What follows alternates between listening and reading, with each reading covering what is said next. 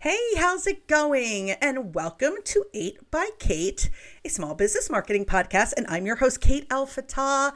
And today I'm going to share with you 8 social media content strategy ideas. Okay, there are tons of them. Okay, I could go on all day with ideas, but I wanted to bring 8 to you today that I feel that either sometimes gets missed or lost, or we also see working super well right now. And if you're struggling to create content or finding content ideas, this may help you. And there may be one in here that you haven't thought of. So I hope that it's helpful for you. Okay. I'm going to jump right into it. Number 1 is sharing behind the scenes. And this looks so many different ways. Yes, it's literally behind the scenes. You could share, like we have a client that makes pasta.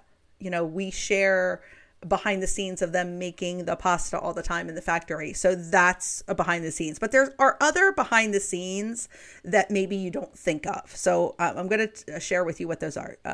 One is giving people a look into your daily life. So outside of the actual physical, here, I'm making this. This is my product. Take people through the journey. Maybe it's that you're going out and purchasing fabric because you make purses, or you make jewelry and you found new gemstones and you went to the shop. Like, these are all great behind the scenes. People get excited about that stuff. Okay. Another one is providing updates on any projects or new product launches you may be working on. Lead people that there's something exciting.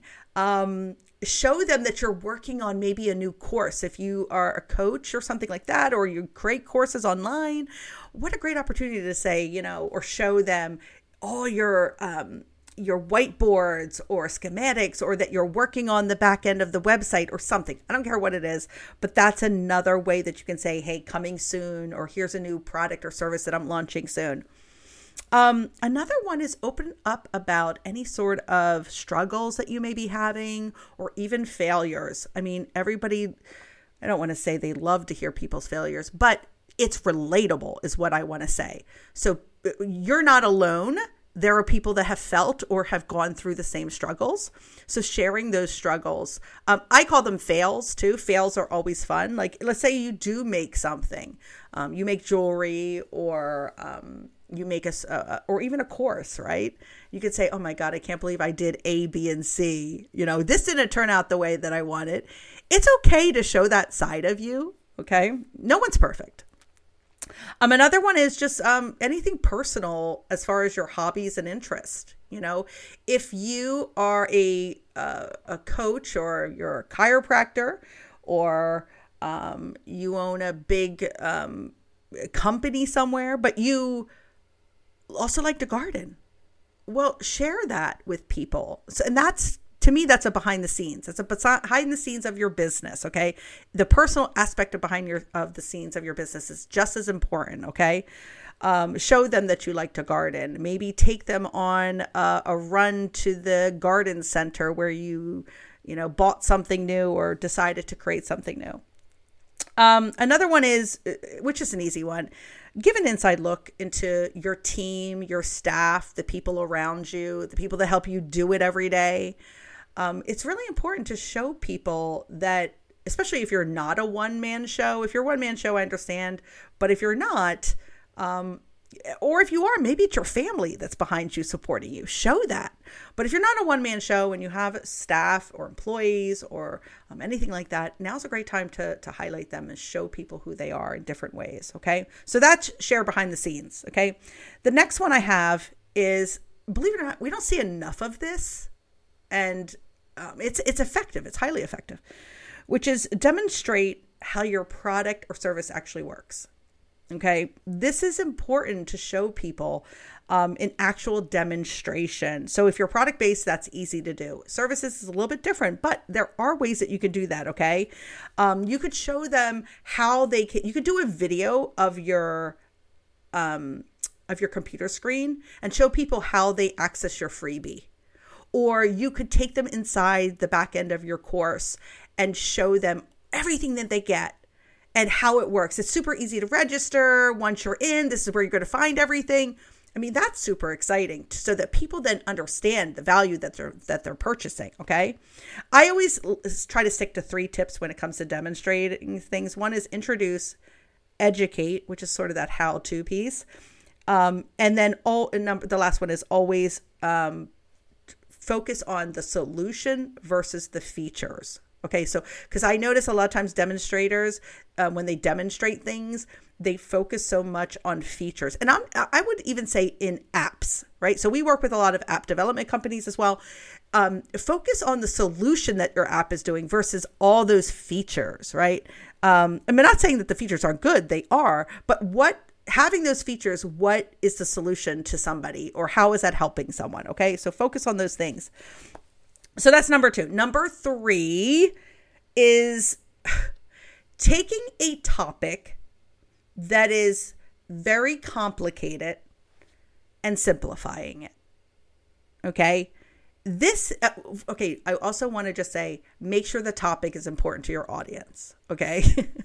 So taking a topic that is important to your audience and making it simple for them to understand. And we go through this a lot when we talk about SEO in my industry, or analytics, right? So if there's a way that you could take that topic that is fundamentally difficult to understand to a layperson and spin it and explain it in a way that simplifies it for them, this is great social content. And I'll tell you why. It's how you do it. Okay. Number 1, you obviously want to communicate clearly. Another really cool thing is to use metaphors or analogies. And we do a lot of this sometimes with this and that's on our social media for certain clients. You know, this is what you think it is and this is what it really is type of thing. Those are super effective. Another really good thing is to introduce other experts. And there's ways that you can do this. I know sometimes, I'm a good talker, I guess. But sometimes I know John Smith, this person over here, made up name, obviously, John Smith over here really explains this so well. It's okay to reference John Smith. Like, hey, I love this way that he explains this.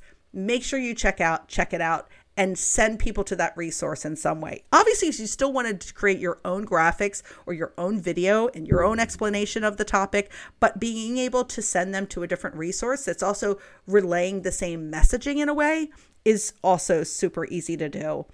If you can make that simplified conversation into a story, that's actually the easiest way to do it.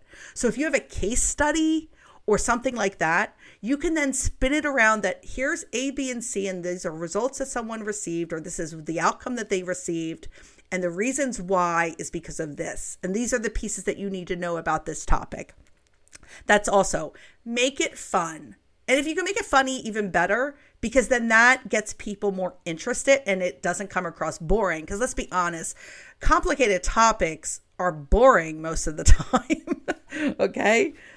So that's my number 3. Okay. Number 4, testimonials, or what we like to call social proof. Testimonials, you have them. If you don't, you better get them. You need them. Ask. If you don't ask, the answer is already no. You have nothing to lose. Ask your customers, ask your clients to leave you reviews. Ask those customers or clients that you have a connection with to maybe do a video testimonial. We do it all the time with clients. We're like, hey, if you're happy with this, would you mind doing a video testimonial for us?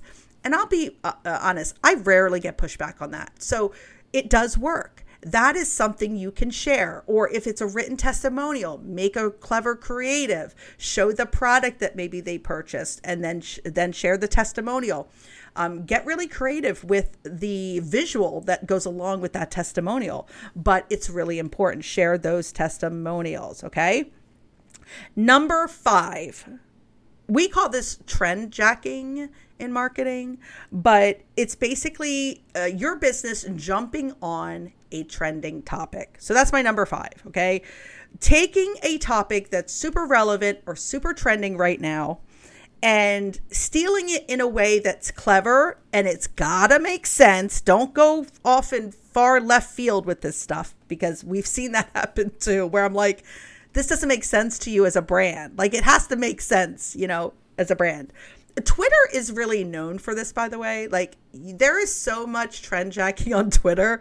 Probably one of the reasons why I love Twitter. But big brands do it all the time. When I mean big brands, Nike does it, Oreo does it, Netflix has done it. I mean, I don't think there's been a brand that has not jacked a trend.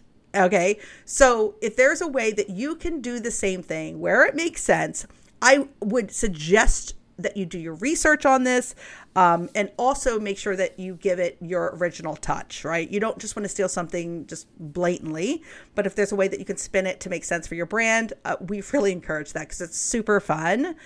A couple things before you start trend jacking everything. Before you start trend jacking Kim Kardashian on Saturday Night Live this weekend, make sure you understand the actual meaning behind trending topics, because sometimes topics mean one thing and some people think it means something else and they jack a trend. And I'm like, you do realize that's not what it means, right? Like or it can be offensive. Oh my God. This is another thing. Be careful because you don't want to be offensive. You want to make sure it makes sense. And please stay away from politics or anything that's a sensitive topic that's trending, unless that's your brand, right? If that's who you are as a brand, we don't work with brands like that, just because it's just not something we do. But if you are one that, really wants to be a shit stirrer, then that's on you. And, good luck to you. But if that's, who you are, then I understand that you're going to do that, politics or social trends that are super hypersensitive.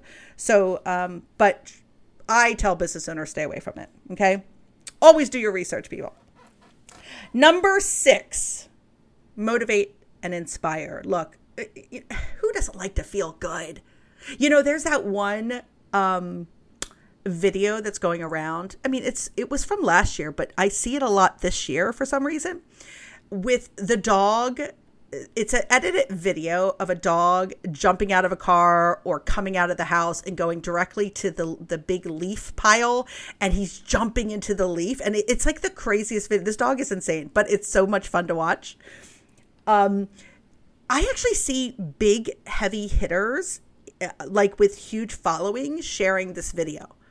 And they do this for a reason, because they know people like to feel good. It's okay to share content like that.